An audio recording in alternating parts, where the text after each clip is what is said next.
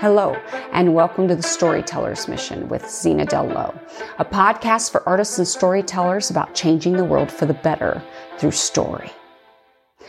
We are well into 2023, and here I am, I'm still talking about personal recovery. And the reason for that, and the reason I have not gotten into craft yet, is because I'm a big believer in the idea that the healthier we are as people, the better writers we will be. And part of that is because if we are healthy people, it means that we have to have a good grasp on psychology, even our own. We need to be able to understand our own psychology, what makes us tick, what makes us healthier, so that we can reflect that in our characters. Because all too often, what I find is that writers that don't have a good grasp on those things end up propagating lies, which we know we cannot do. So if you are rip-roaring ready to get into some craft issues, just know I'm building a foundation for that. We're almost there where I'm going to dive into craft really, really deeply.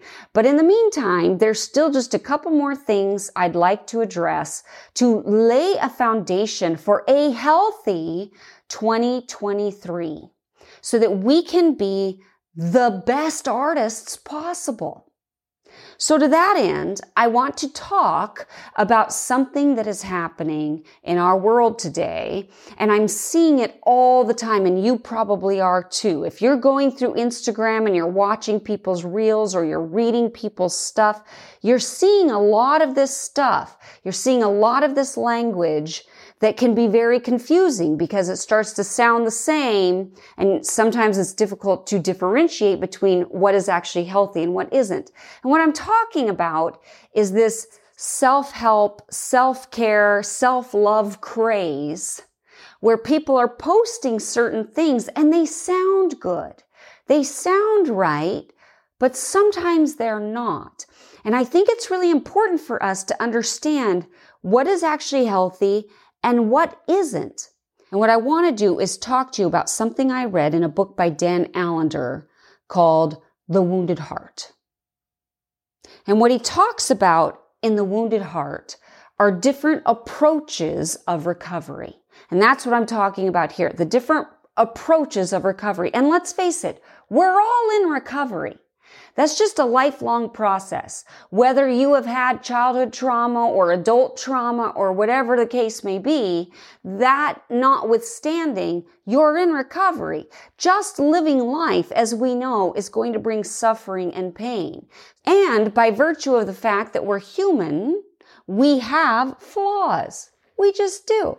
So no matter where we are in life, we should be on a road of self-improvement. If you prefer that term to recovery, that's fine, but it's all the same. It means that we are trying to improve ourselves, that we are trying to not make the same mistakes we did yesterday, that we're trying to make different choices today to improve our outcomes, to improve the results, to make our lives better, to be able to accomplish more and be more and step into the heroic, authentic self that we were meant to be, right? That's what life is sort of about. It's a constant process that never expires. We never arrive.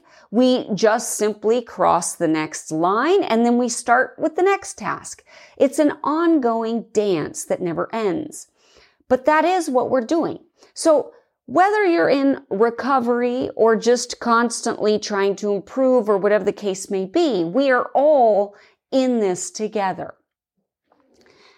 And as a result, there are two different types of approaches that we can take to accomplish this. And it's very important, very crucial that we understand these different approaches because one of them, I believe, leads to really beautiful fruit, and the other one, I believe, leads to death.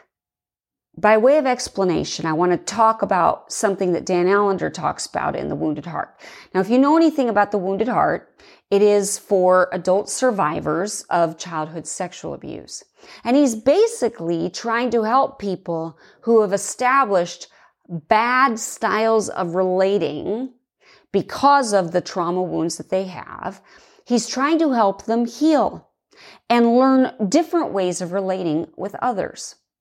Now, there's a lot that he has to say about this, but one of the things he talks about, which is critical for what we're talking about today, is that there are basically two approaches to recovery or self-help.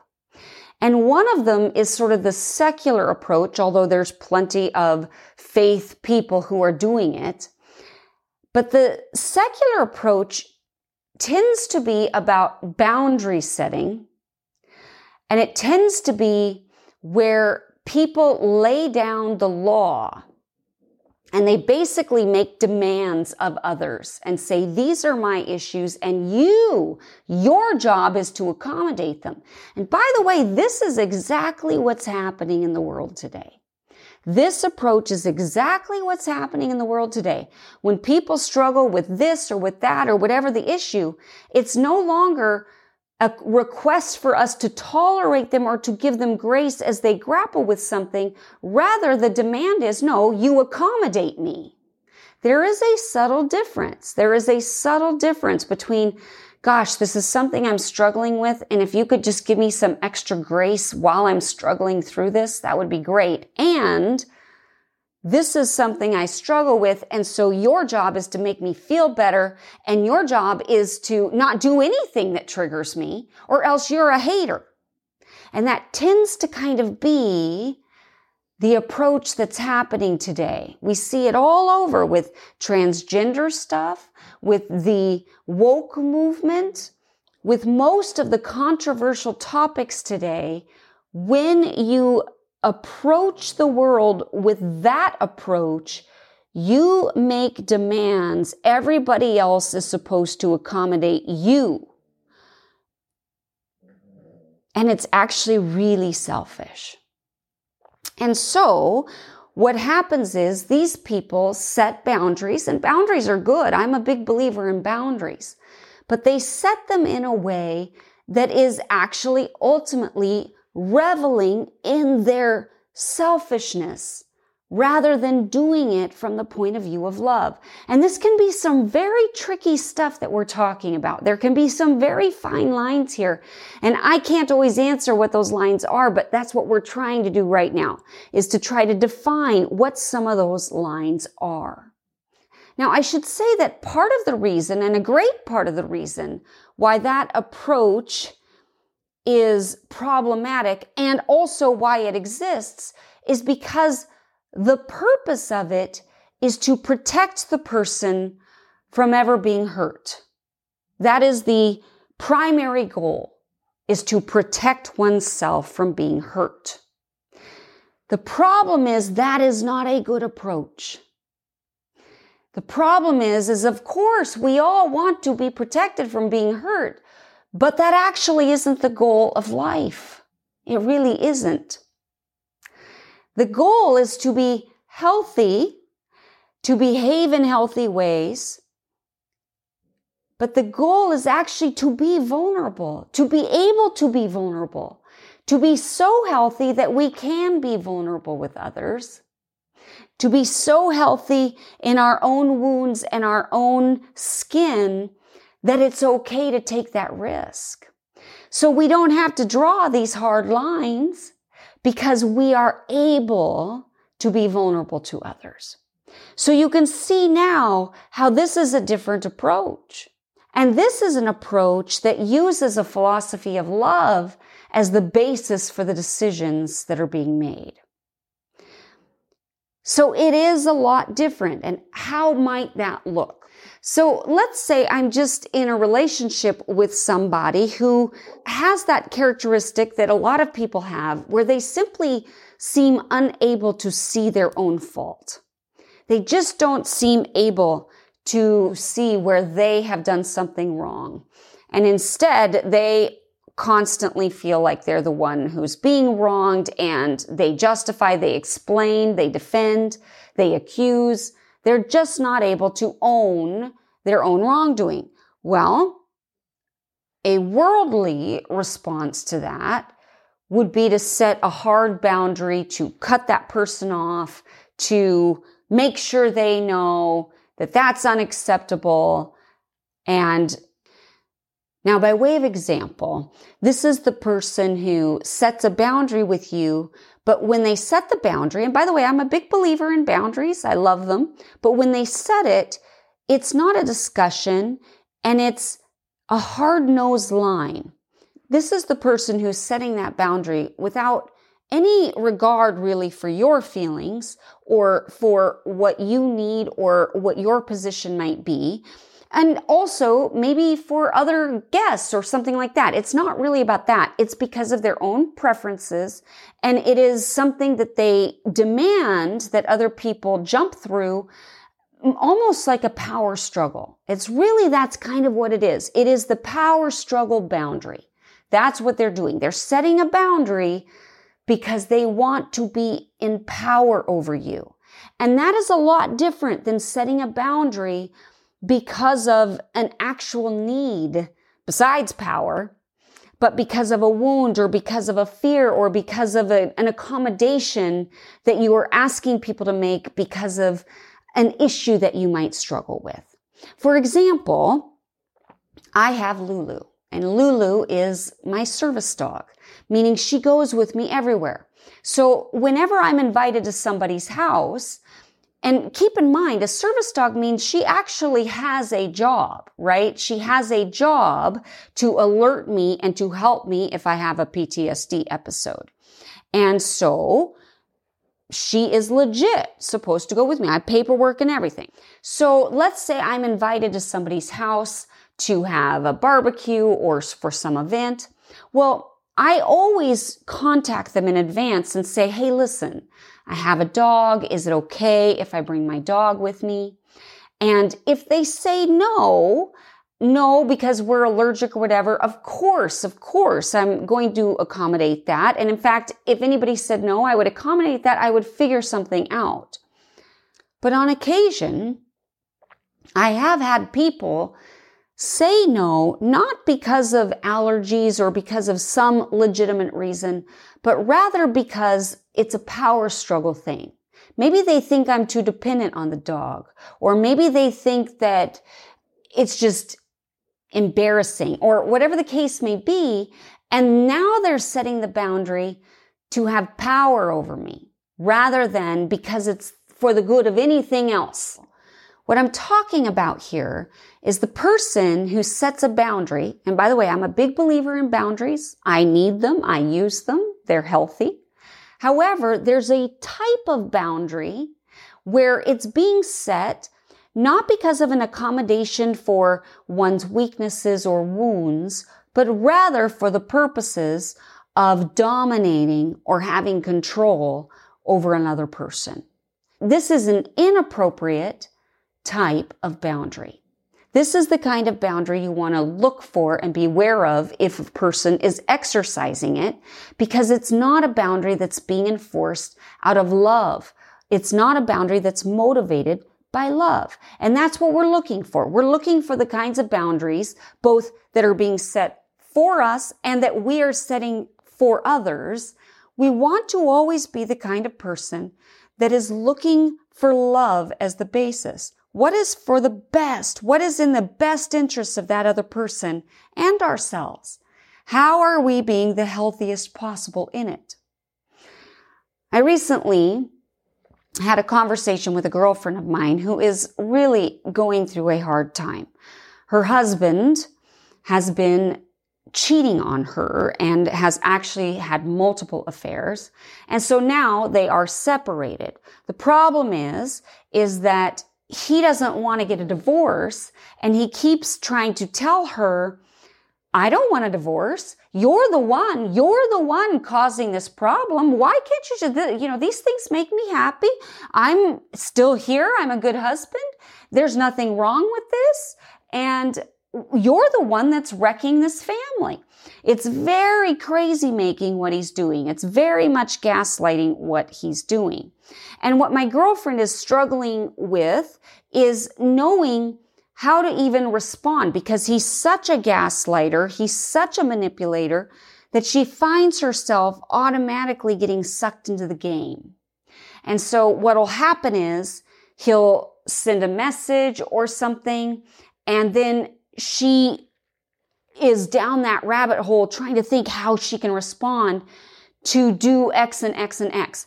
And my girlfriend is such a lovely person that she was confessing to me that she's realized how controlling she is, how manipulative she is, because she realizes that anytime she's interacting with her husband, that she's really trying to control him. And it's a very sweet thing because on the one hand, how could she not, right? Because she's not dealing with somebody who's playing by the same rules. He's cruel and he's a gaslighter and he's completely ignoring and building this wall of denial around his behavior and turning it around as if she's the one who's actually causing the problem. So that's crazy making for one. But for two, she's also learned to operate in this sort of subtle way her whole life because of a lack of direct communication between them. So anytime she's needed to communicate something, it's always kind of been done by this underhanded way, which is often the way that women do it, right? Especially if they're in relationships with dysfunctional people or non-direct communicators. And certainly if you grew up in a home with a dysfunctional family, then you were in a home with non-direct communicators because everything is done secretly, manipulatively, underhandedly. That's what happens in those types of families of origins. So you learn to finagle things, but it's never just directly asking for what you want or what you need. You finagle. It's a game. It's a game. And what we don't want to do is be sucked into the game.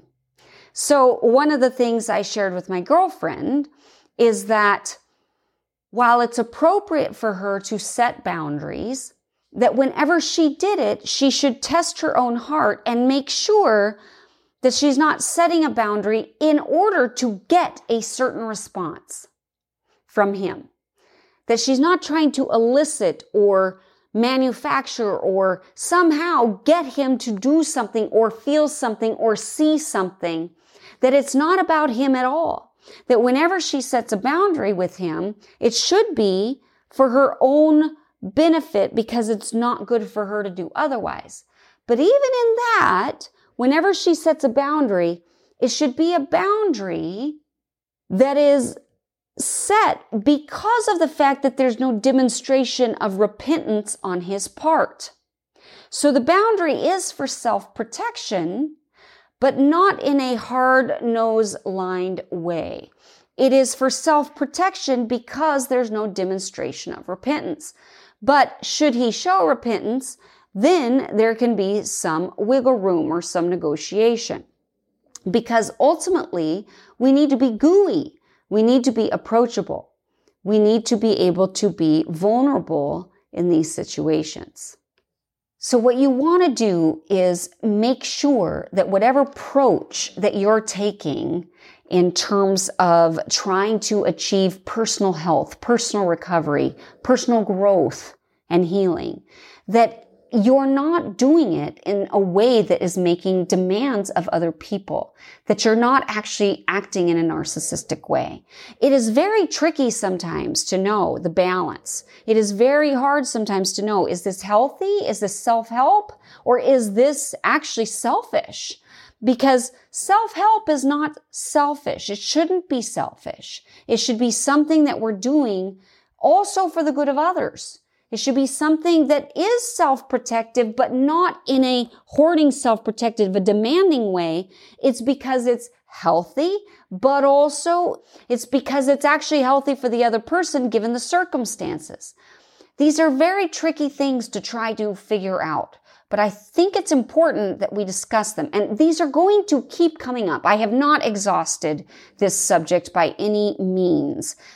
In fact, this is probably even a pretty short episode trying to articulate the different paths.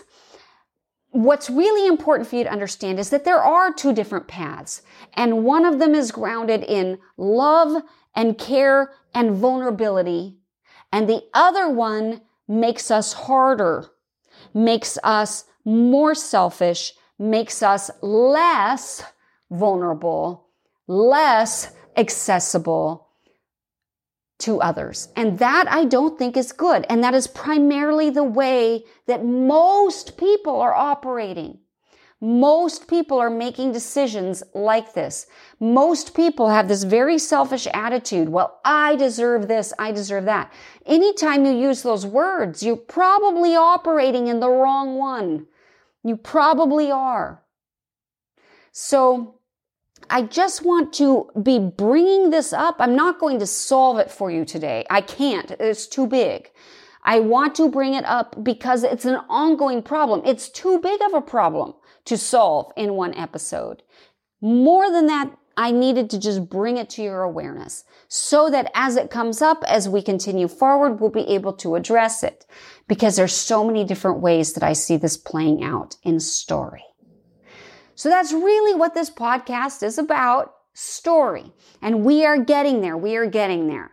Again, I'm just laying the groundwork for all the things we're going to be jumping into over the course of 2023. And I'm really excited because I'm hoping that this is going to be our best writing year ever. So I want to thank you for listening today. And if you've enjoyed this podcast, if you would share it with somebody that you think maybe needs to hear these things. And of course, as always, if you would rate and review the show on Apple Podcasts or on YouTube, where we are now available. And of course, subscribe to the show on whatever forum suits you best. In the meantime, thank you so much for listening to The Storyteller's Mission with Zena Del Lowe. May you go forth inspired to change the world for the better through story.